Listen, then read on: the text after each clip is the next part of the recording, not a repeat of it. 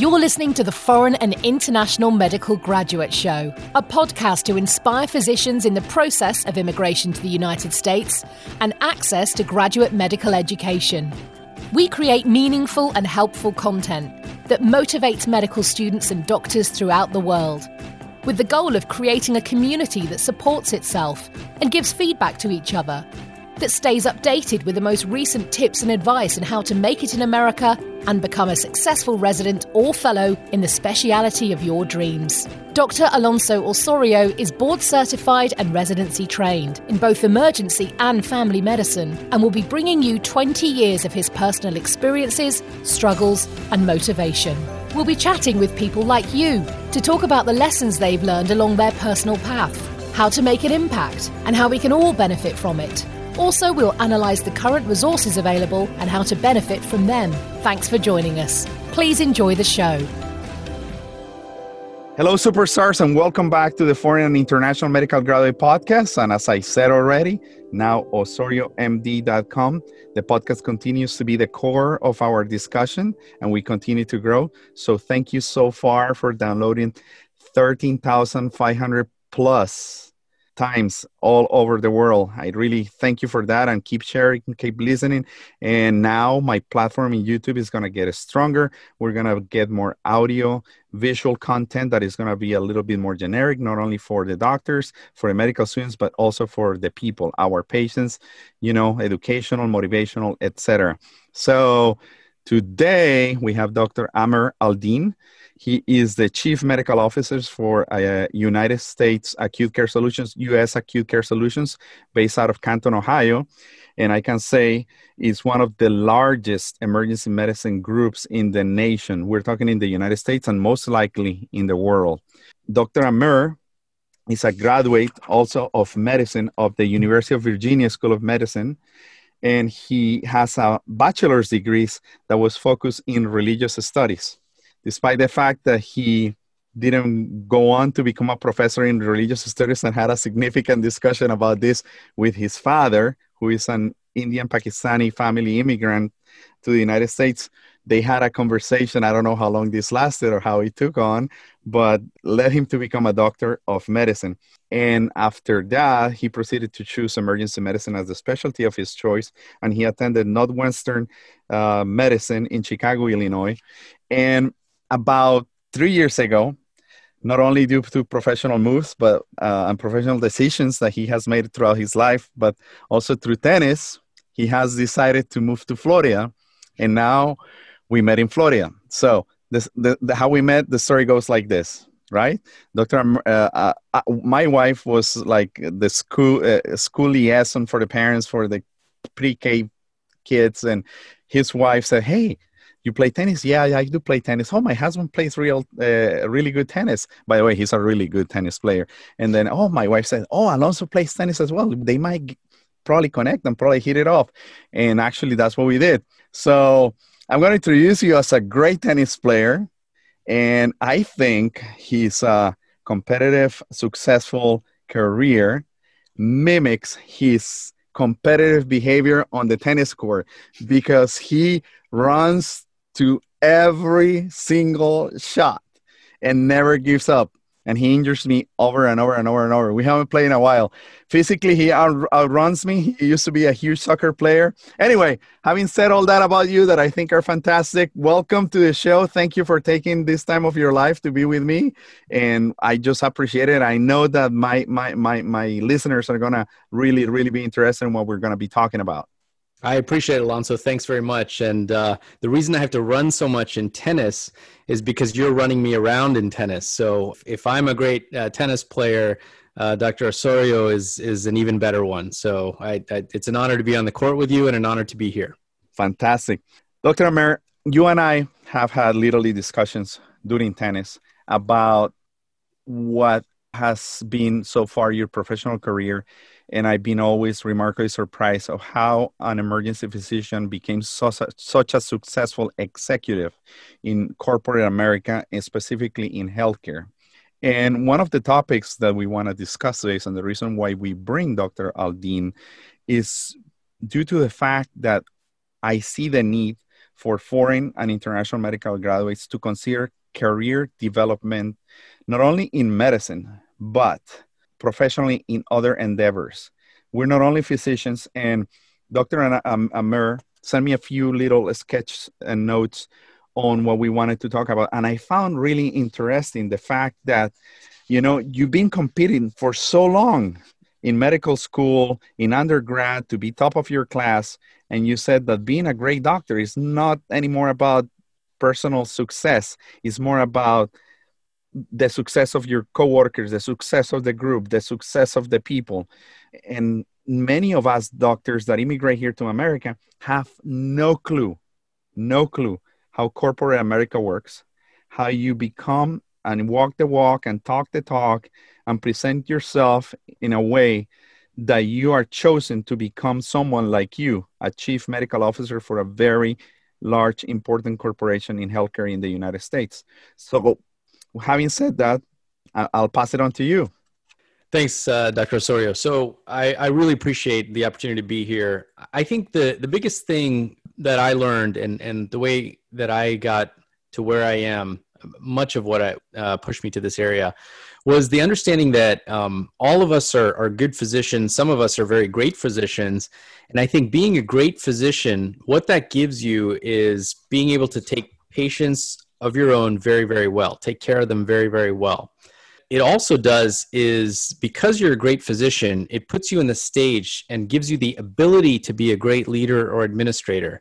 But what I want to stress to you here is that while being a great physician gives you the ability to be a great leader or administrator, it doesn't mean you're automatically a great leader or administrator.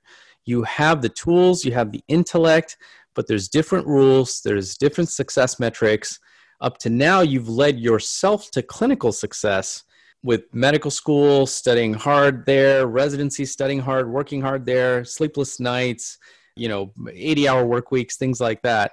And then post-residency, of course, I'm sure you've worked hard. But now you're in a position where it's not about how well you do clinically, individually.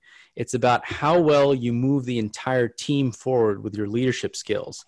And one of the really important points that I learned is, just because you're good clinically doesn't mean you're automatically going to be good administratively or as a leader. You need to train yourself for that. You need to learn that.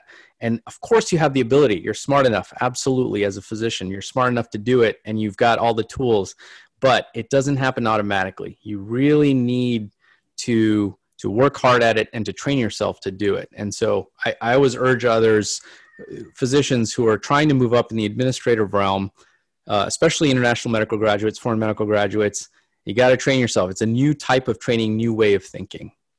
Obviously, we're so busy during the first few years that we come into America. First, trying to pass the boards, then get credentialed by the ECFMG, then finding a residency position. And then when you find yourself in residency training, there is all these American grads that have master's degrees in business administrations, master's degrees in public health, master's degrees in healthcare administration.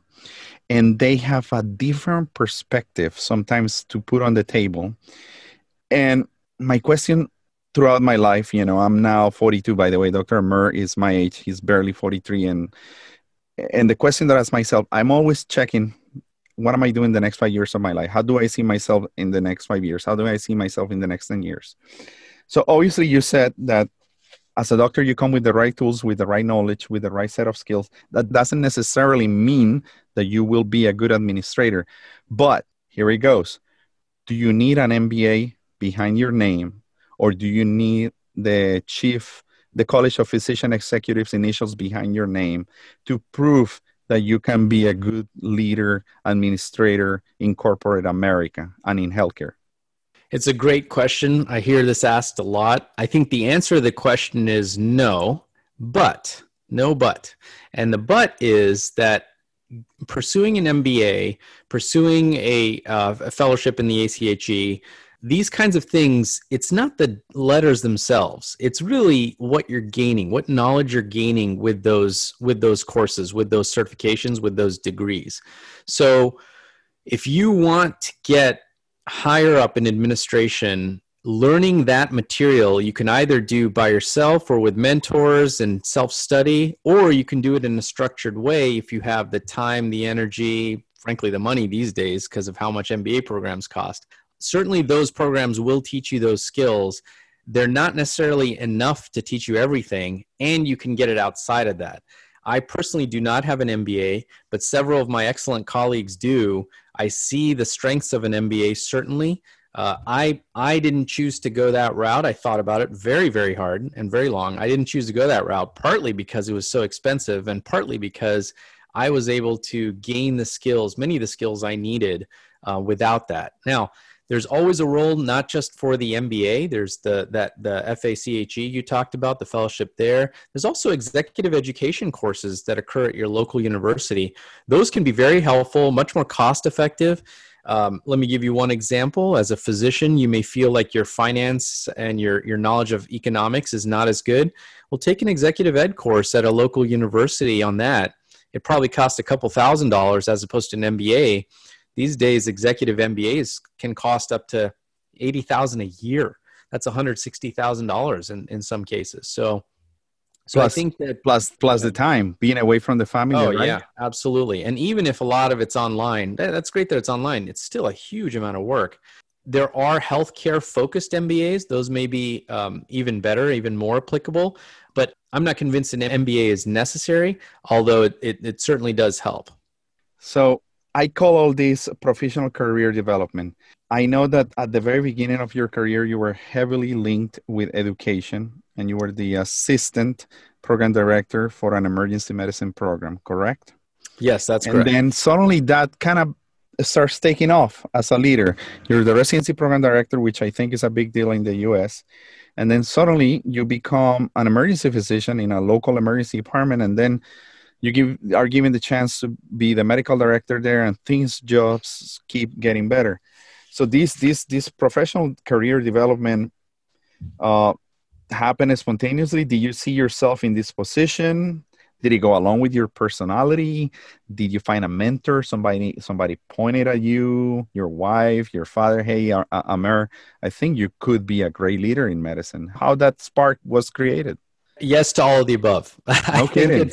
a lot of it is being in the right place at the right time. I was in residency education. I was the associate residency director. At one point, I asked myself, do I want to be a full residency director? And I kept answering myself, no, I didn't want to do that. And then I thought, well, if I'm not going to be a residency director, why am I the associate residency director? I should move into administration operations. And so I did. I think one of the things that taught me, that initial move, was it's okay to change. Change is good. It feels uncomfortable, but that's okay. And then the next change was even bigger, which was, okay, I'm in academia. I was an educator, to a certain extent, a researcher.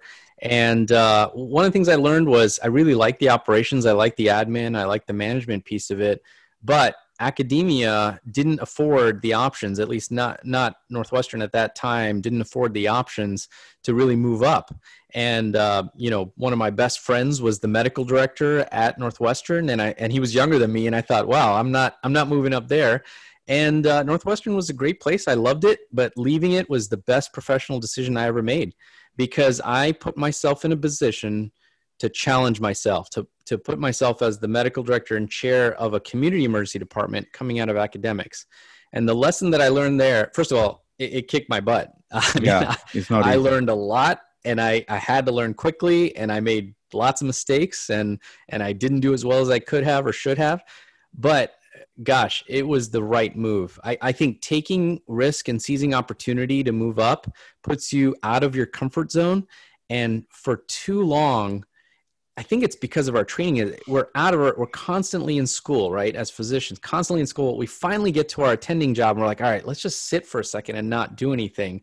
That's great. That's a good feeling to have. The problem is you can very quickly become into a place you can't get out of, you can't change from, and you can't develop. And so I challenge you to challenge yourself, to go and take those risks, try that new thing, serve on that committee, do those things. That's the only way you can move forward. It's not by being comfortable. It's by being uncomfortable. And I think personally, that's what I have found the difficulty of finding the balance in between family life, administrative life, and clinical medicine. I think I love my daily practice of emergency medicine, and I know that you still practice clinical emergency medicine. You still do your shifts because you like it, obviously, and it keeps you in contact with the people, keeps you in contact with the patient, keeps you in contact with the situation of the workers, the working bees. But for me, the struggle is balancing the amount of money that you get paid well clinically versus the amount of money that you get reimbursed with your stipend for administration. And as you said, it could be grueling as the chief of the department of an emergency room anywhere in the United States. They will literally could suck the blood out of you, because it doesn't matter if it's Saturday or Sunday, New Year's, Christmas Day, Christmas Eve, you name it, any holiday, any day, you are the appointed person that must answer the call from the CEO, CNO, whoever colleague or consultant that wants to complain about your peers, yourself, anywhere. How did you get to balance that tight, narrow walk, especially having little kids, a young wife, new marriage, etc., and a huge student loan? Yeah, well, I was lucky with the student loans part. I had paid those off earlier on before I got to my medical director job. So at that time, the student loans were not nearly, I mean, the fees were not nearly as high, and I went to a state school. So one thing that was lucky is I was able to pay those off. The other balance part, and I'd love to be able to say, oh, I did this amazing thing. There is no balance. It's really hard to balance. You have to just accept the fact that balance is you can be crooked in that, and still that's balance. You're kind of barely holding it together at some times, but that's okay. The ability to forgive yourself for not being so perfect or try to do everything exactly right, that's okay. You got to be able to do that. We don't do that well as physicians. We don't forgive ourselves well. We don't get the B's on the tests. We don't not take the calls and things like that. I think it's okay to try things, make mistakes.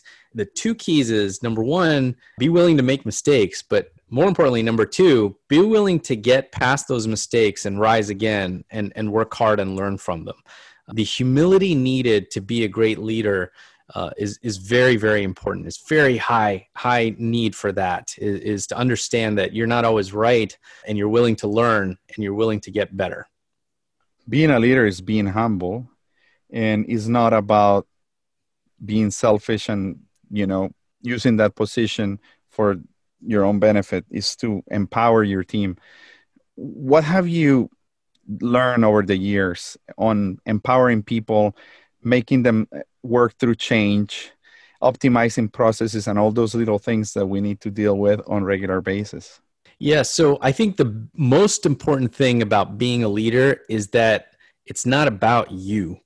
Being a leader is not about you. It's about the people you're leading around you. It's just like being a teacher is not about you. It's about the student. Being a physician is not about you. It's about the patient. So if you understand that being a leader is about those who work with you, for you, follow you, things like that, then the entire situation is made easier because you understand your focus. You do better when they do better. You're a better leader when those around you are working with you and for you do better. So you have to have that mentality. It requires a great deal of self-awareness. A lot of people don't have it when they start, and they get it later on. And the ability to see yourself from the outside and see how you're perceived is very, very important. Look, recent experts call this emotional intelligence. I think that's an extremely important concept. It's stuff you don't really learn that much about yourself in medical school and residency. But I got to say, of all the things I ever learned since I joined, at the time it was EMP, now it's USACS, that's been the most important to me, and the most fulfilling and the most developing is learning who I am and who I am as a leader, how I'm perceived, and how I need to be better than I was. Tell us about perception. You said how you're being perceived. Obviously, you're Dr. Amer Aldeen. You're a husband. You're a father of 3 beautiful young girls. You're a tennis player. You carry yourself a certain way. What's about perception in America? Tell us about that, because many people said, Alonso, it's about how you are being perceived. Yeah, I think you have to understand that the way you see yourself is not the way everyone sees you. I think that understanding that point and understanding that you're not all right about how you see you, and they're not all right about how they see you. So the truth lies somewhere in between. It's very, very easy to do that second part, to understand, well, they don't really know me. They don't know who I am. That's easy. It's really, oh, I don't really know me. I don't know who I am. I don't know what I look like to others. It's like when you listen to your voice on a voicemail, you're like, do I sound like that? When you see yourself in a picture, like, gosh, do I look like that? Yes. It's the same thing in meetings and administrative circles. And believe me, putting the microscope on yourself is very difficult, but it's so necessary to move forward. I think that's one of the most important parts of being a great leader. And it's not something you're taught as a physician. But again, the ability to be humble, the ability to do things well is part of being a great physician. And so we have the tools. One of the things that I think makes you successful, and take it as a compliment, I think you're a great communicator.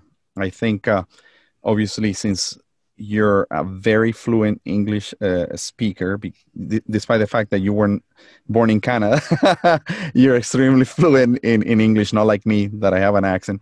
I think that gives you an advantage because you can really manipulate the language. And I have to really watch myself on how I say things, where they come from, the accent attenuation, and so people perceive the emotion behind the language really well. So you're a great communicator. I know you're a huge also speaker across what we call the speaker circuit across the United States, specifically with the Center for Emergency Medicine Education. I know you go across the nation. You have the hard course specifically that you teach with one of the most world-renowned speakers in cardiology, Dr. Amer Aldeen, who I respect very much so. And you're one of those. You have several books with your name on it that are about reviews and questions and answers in emergency medicine, and hundreds of articles behind your name. I mean, your resume is rather impressive. I mean, you're only 43. How did you get here? What did someone see on you? What do you think was the things that someone saw in you and said, Dr. Amer Aldeen, I think you're the person for the job, because your performance over the last 5 years has been consistent. You brought the metrics of this department from here to there. What was what they said? I don't know if there was ever that conversation or that moment or that mentor that told you that you were the right chosen person for the job. Yeah, I appreciate that. Thank you very much. And I wouldn't compare myself to Matu. But you work along with him. I do. Yes, actually, I'm equally starstruck as everyone else when I meet Amer Matu. I get to spend time with him at the hard course, and I get kind of nervous. It's weird. It's like he's like a nerdy superstar. It's awesome. But yeah, I don't know that people singled me out and said, you're the person. I don't know that anyone really does that. I think you have to do that to yourself. I think you kind of have to say, I sort of said to myself, oh, why not me? What does anyone else have that I don't? And the fact is, the difference between those who have done things and those who have not yet done things is that you just haven't done things yet, and it's time to do them. So I focused on accomplishment and getting things done much more than I focused on what it made me look like or how I wanted to be perceived about something. I really focused on the doing. I sort of parallel it to the tennis court. I might not be able to hit the ball as hard as you. I definitely can't, actually. Alonso hits the ball very hard on the tennis court. By God, if I can't hit it as hard, I'm going to run as fast as I can to get to it. And so that's how I carry my emergency medicine abilities and successes too, is I'm just going to run as fast, as hard as I can. And if I get it done, I get it done. And it's great. And then I don't punish myself too much for the mistakes when I don't get them done. Because believe me, you trying to get something done, not being able to do it, you can forgive yourself a lot easier than if you never tried in the first place. That's to not have tried is the problem. So I think the why not me and do your best at something, that's really key. I sort of compare this to advice I give to more junior folks who are learning, and that is that when you're trying to join a committee or something like that, just remember the word committee has the word commit in it. You have to commit to the committee. You got to go to the meetings. You got to go do the work. When someone says, oh, we should really do this, you should say, I'll do that. I'll volunteer for that. This is a bit of advice I got from my residency director, Dr. Jamie Collings. She used to say, when you go to a committee, what do? You volunteer for work. Is anyone going to pay you for it? No one's going to pay you for it at first. But if you do work consistently, if you volunteer for work, if you get it done, and then you get something else done, then you get something else done, and it builds on that. And suddenly people start seeing the value in that. So you go from volunteer work, accomplishment, multiple accomplishments, and someone's like, hey, we should pay you for that. And suddenly that's how you build your career. I parallel this to the question book, the review book that myself and my colleague, Dr. Rosenbaum, in Wake Emergency Medicine Physicians, he's a friend of mine from medical school, actually. And he and I wrote this review book on emergency medicine board review questions. And you know how we wrote it? We used to test each other by writing each other questions. Wow. So he and I were at the same time in residency in Chicago. He was at Cook County. I was at Northwestern. And we used to say, hey, let me write you 10 questions. You write me 10 questions. This is how we'll study for the boards. And at one point, we're like, hey, wouldn't it be funny if someone offered to publish these questions? And then we laughed about it. And then I ran randomly to a guy who worked at Lippincott Publishing, Wolters Kluwer Publishing. And we got to talking. I said, yeah, this idea. And he said, oh, let me know. Let me know how it goes. We started writing more. He contacted us again, and that was it. So it's because we wrote the questions without any thought that, oh, I'm gonna get this published. I'm gonna do this. We did the work that we knew was needed to be done. Later, people will award you for it. So foreign medical grads, international medical grads, medical school, you do the same thing. You do observerships, you do research, you follow an attending for months, weeks. You sacrifice yourself, you put in the effort, not expecting anything in immediate as an immediate reward for it. Eventually, obviously, there is a goal that you want to accomplish, but I would say that what you have said is the most critical thing. I'm going to give an example of a personal mistake. I was meant to go bi-monthly to the Code Blue meetings, and 1 month I happened to forget about it. I didn't put it on the schedule. I skipped the meeting, and rather quickly I escalated to my supervisor that I had not attended the meeting, but they were just wondering if that they really wanted the input of the emergency department in the meeting and how crucial it was for me just to be there to give our perspective on how we felt about how we ran the codes for the department. And seems to be something so trivial, but if people are expecting you to be there, you better be there. And believe me, in America, you must be there. If I had to learn that the tough way. Sometimes with my Latin American Colombian mindset, it's a little tough. Sometimes I used to joke about Colombian Standard Time, CST, not Central Standard Time. And that's true for my culture. It doesn't mean that it happens to everybody. My father is very anal about being on time, but we're very relaxed people. And once you touch the grounds of the United States, oh Lord, you better show up, you better perform and commit, right? That's absolutely right. And I don't think that the not being on time stuff is specific to Colombian culture or Latin American culture. Those of us who are Indian and Pakistani understand that there's something we call Desi Standard Time. The word Desi is a kind of a catch-all term for this Indian subcontinent. So Desi Standard Time means a little bit late. And you know this is true if you go to a Desi wedding and you find that no one's there except for the non-Desis who showed up when the invitation says to show up. All the Desis know you show up an hour and a half to 2 hours later. So, hey, since you brushed up on that, we spoke off the microphone that obviously your parents are immigrants from India and Pakistan. I don't know who comes from where, but the point is that you were born in Canada, and you had a lengthy discussion with Dad many, many years ago about becoming a professor of religious studies or becoming a doctor. Now, 20 years later, 25 years later, when you sit down with Aldeen Sr.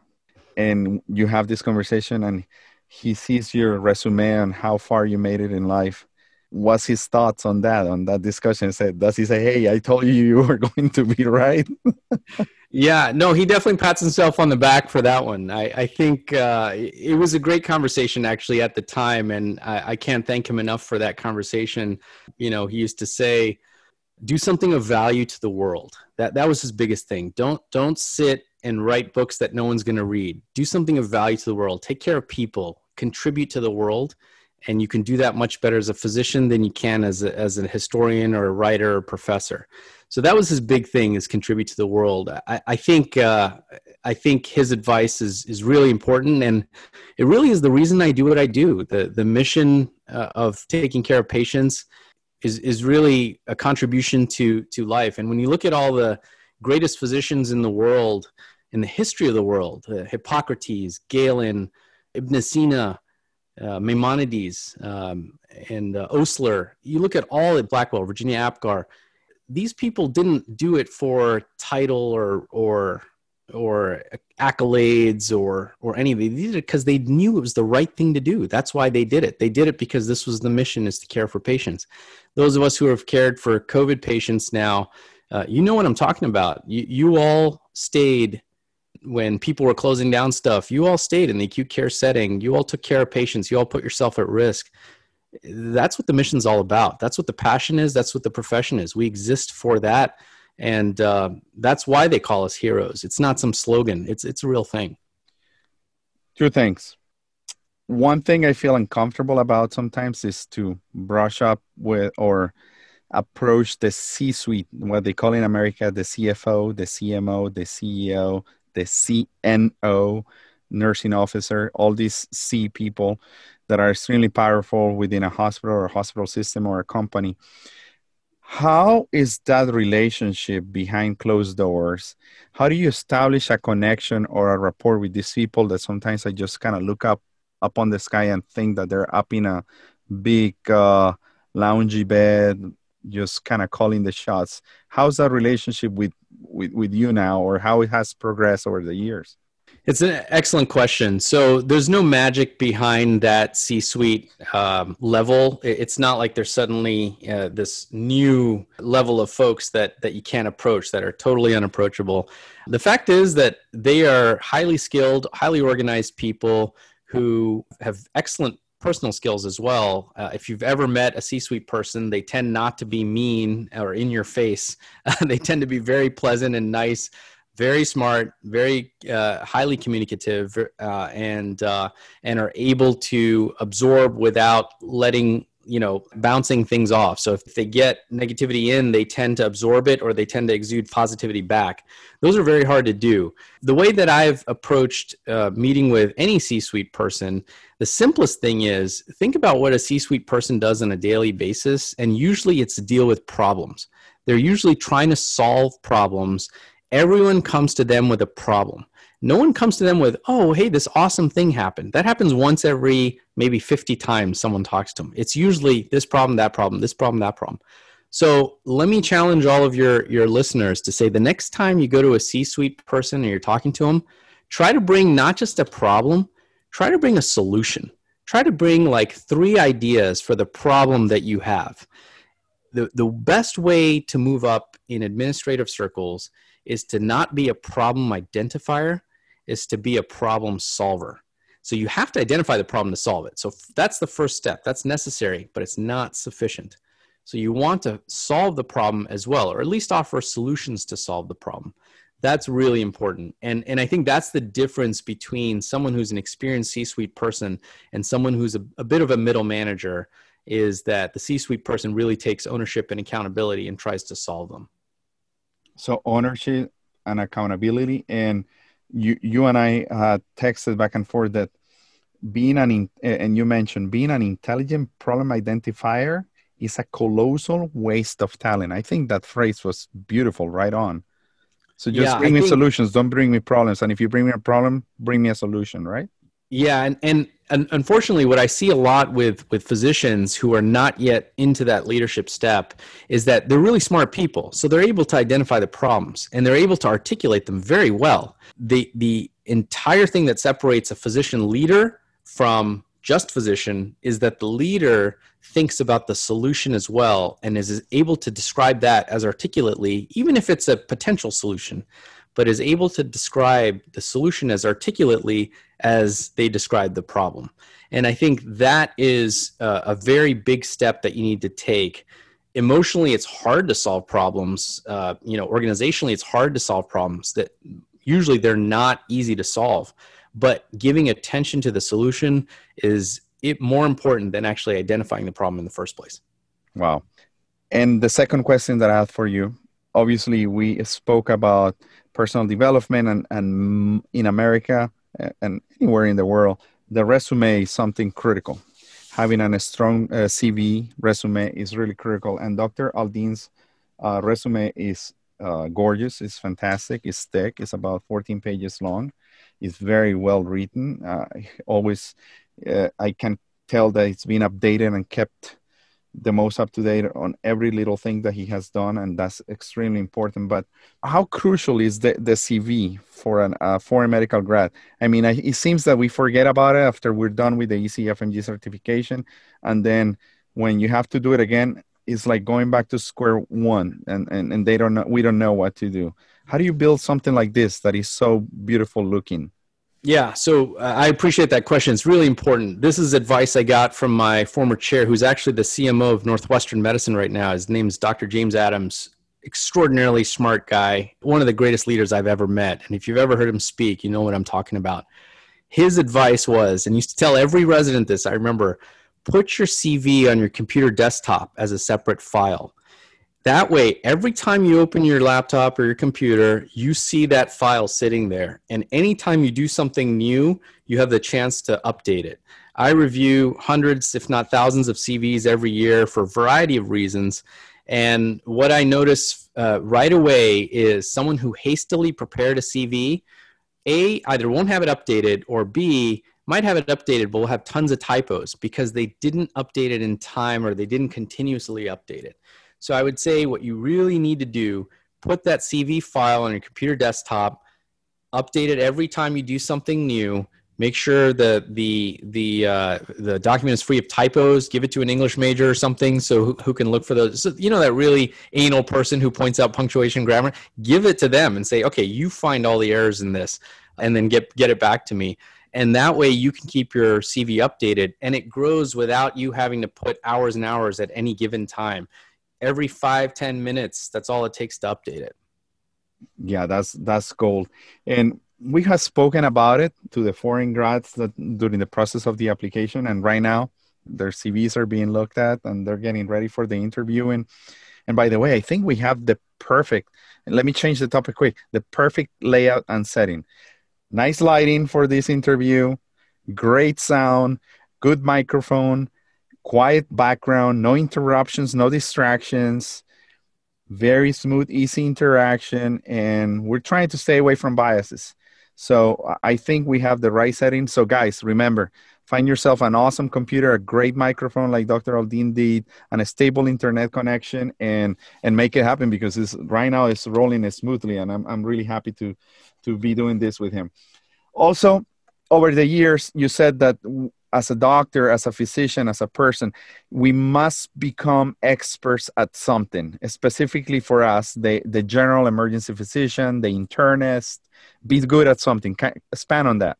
Yes. So one of the things that we understand as generalists is we get to do a lot of different things. And we kind of like that. We like to be able to manage chest pain and manage abdominal pain and then manage a neuro complaint and then manage a fracture. That's what we do in emergency medicine. In primary care, it might be diabetes or hypertension. And suddenly it goes to, anorexia, bulimia, and then depression. As a hospitalist, you have your own set of things that you see. But generally, you are a generalist. You actually see a number of different things. What I will submit to you is that it really does help to be good at a lot of things. But if you can take yourself to that next level, I don't mean to the fellowship level. I don't mean be that expert. But I mean be as much of an expert as you possibly can as a generalist in some area of your clinical practice. I'll tell you what I did. And the way you do this, I think, is you know those patients and those chief complaints, when they come in, you get excited. You're like, oh, this is going to be fun. Some people get excited by DKA. They're like, oh, I love thinking about the electrolyte shifts, and I love thinking about how the potassium might look high, but it's not really high, and the insulin and glucose. Some people like that. Some people like ACS and STEMI, and let's see how fast I can get them to the cath lab. What I loved when I was in the emergency department, of course, not that I loved that people were sick, but I loved the challenge of trying to take care of patients in cardiac arrest. When I heard code coming in, to me, that was, okay, it's go time. I can only do 5 things. I'm going to do them as well as I possibly can. And I love taking care of cardiac arrest because I thought this person has a 92% chance of dying, and I'm going to reduce that chance. I'm going to give them a chance to live. And that's what I used to think. So what did I do? I read everything I possibly could about cardiac arrest. I knew ins and outs of cardiac arrest. I knew all about it. Wow. It's not that I was a dummy when it came to belly pain. It's just that I didn't know as much about the finer nuances as I did about cardiac arrest. And eventually, once you pick that 1 or 2 clinical areas, you become an expert, and people start coming to you then with questions.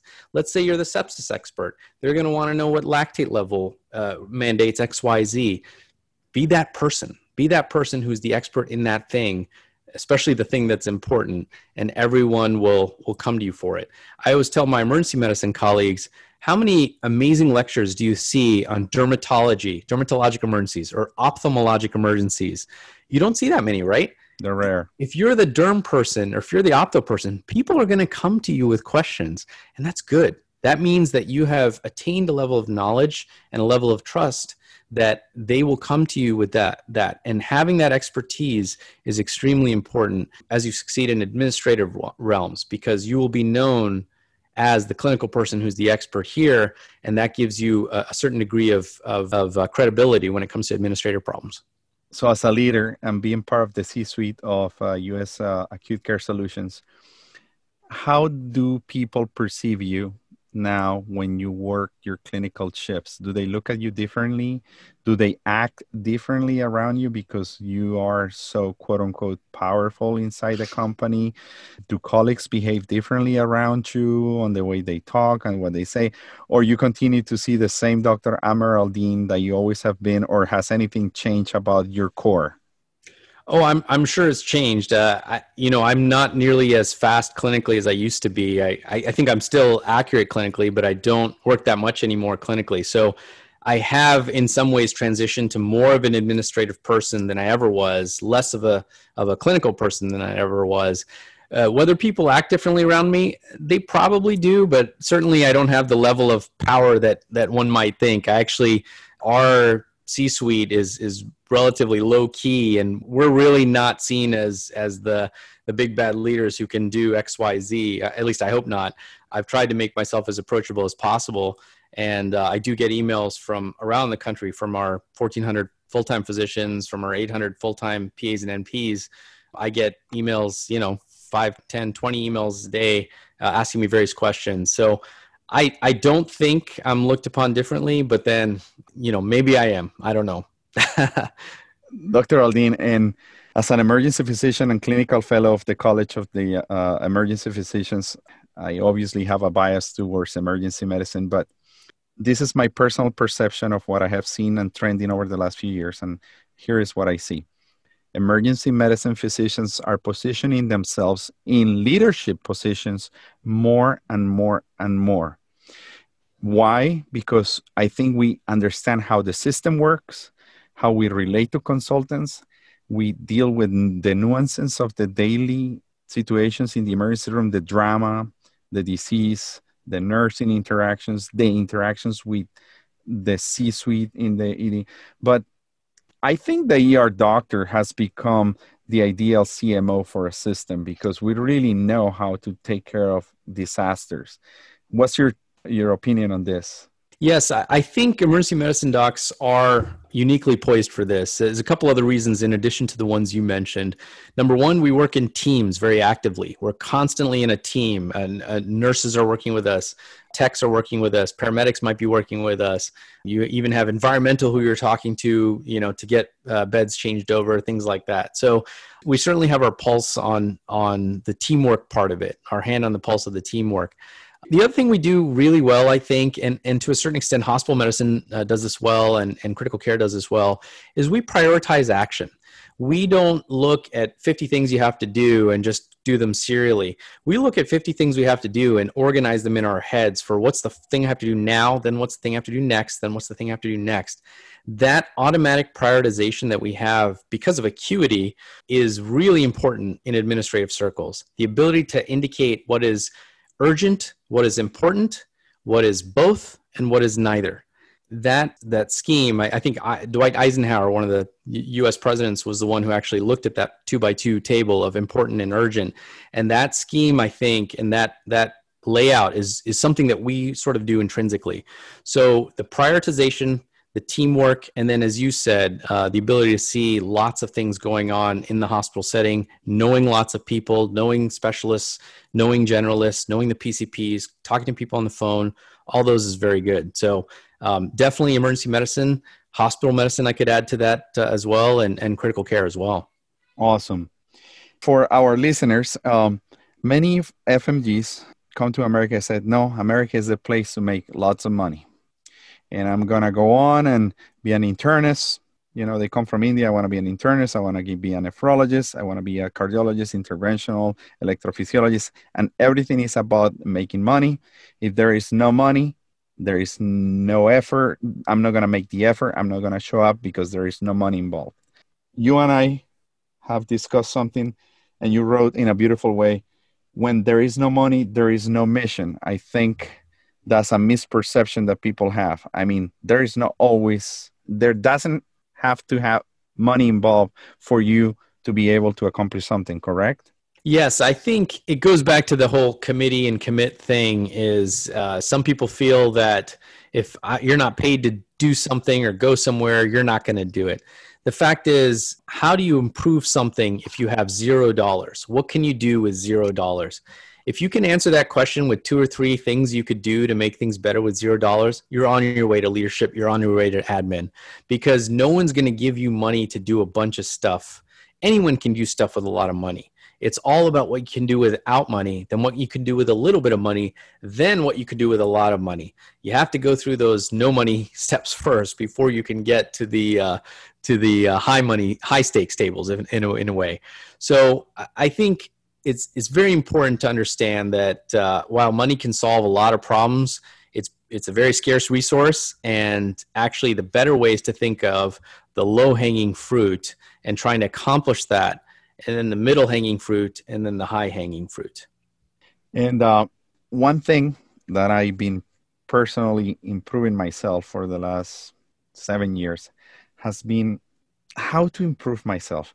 Is the way I have to carry myself. I would like to be a leader, but my personality keeps shining through, and my colorful shirts and my demeanor, and I try to tone it down. I try to make it more American proper. I try to be different, but sometimes I feel uncomfortable trying to be someone else that I am not. Is there a profile for a foreign medical grad that is coming from India, Pakistan, Afghanistan, Africa, that has to be fit to be a successful leader or administrator within the healthcare of the United States? Is there a form that we have to follow, or how do you think that we need to groom ourselves better? I don't know. It's a little bit of a complex of inferiority that I have, maybe.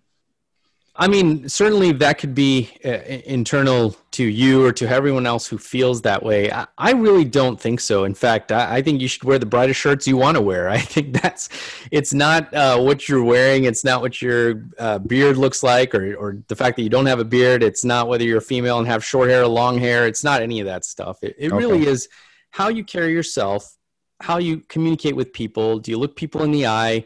Do you learn their names? Do they make sure they learn your name, because they need to? Be nice about it, but make sure they learn your name, and be nice about it and make sure you learn their name, and do good work. I think medicine and healthcare really does favor merit, and it favors hard work, and it favors humility, and it truly is a meritocracy.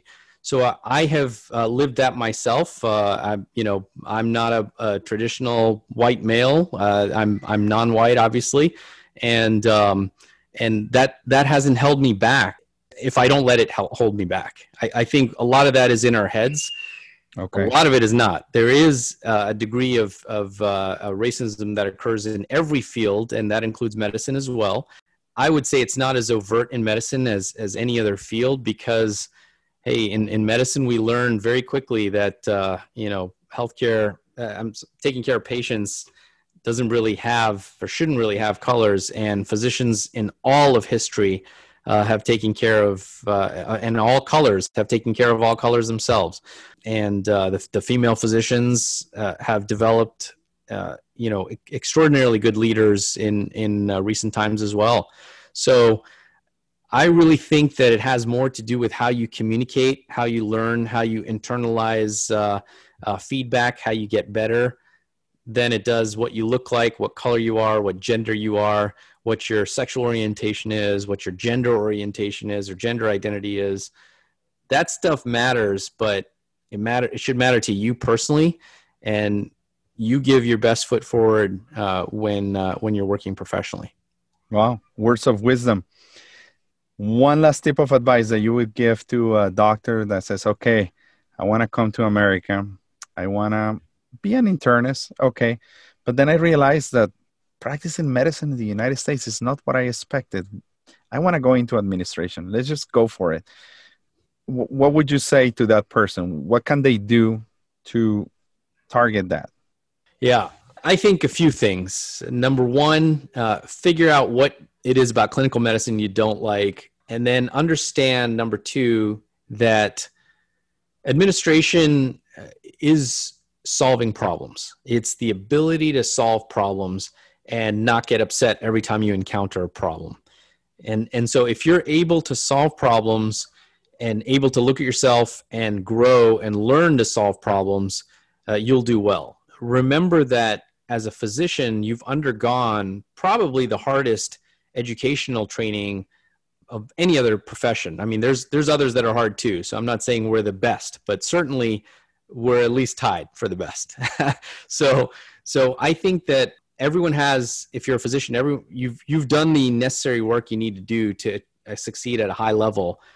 The success in administration really is a different ballgame, which you have the tools to succeed at, but don't assume that you've already succeeded at it. Understand that there's hard work that goes into it. Those administrators who are non-physicians at the C-suite level, they are extraordinarily smart people who have worked really hard to get where they are. And that's something you have to do as well. So it's a different ballgame, but it's one we can play. So let's play it. Amazing. And so, Dr. Aldeen, it's been an hour of just wisdom and awesome personal life experience. And I want to finish it by asking you the following. What is the one thing that you remember and will never forget that was given as a constructive criticism and feedback to you that definitely potentially changed your life or the way you saw things around you? Yeah, that is a great question. I think probably because I am so go-getter, type A personality, want to get things done, I need to have patience. I'm an emergency room doctor. I'm naturally impatient.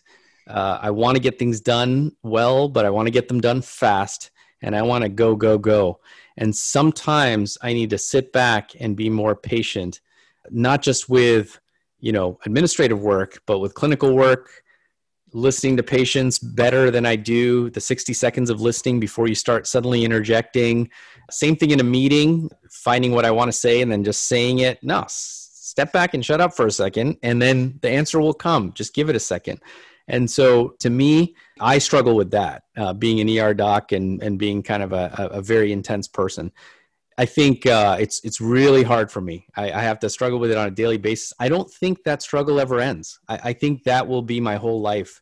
But as long as I remember it, and as long as I'm humble enough to accept that I need to change it, I think I'll do my best. I'll leave with a quote from Thomas Edison, and this one I really feel is true, and that is Thomas Edison, the great inventor, said, "I have never failed. I have just found 10,000 ways that won't work." And so it's really all about trying your best, being humble, forgiving yourself, and then learning from your mistakes. Well, guys, Dr. Amer Aldeen has said it.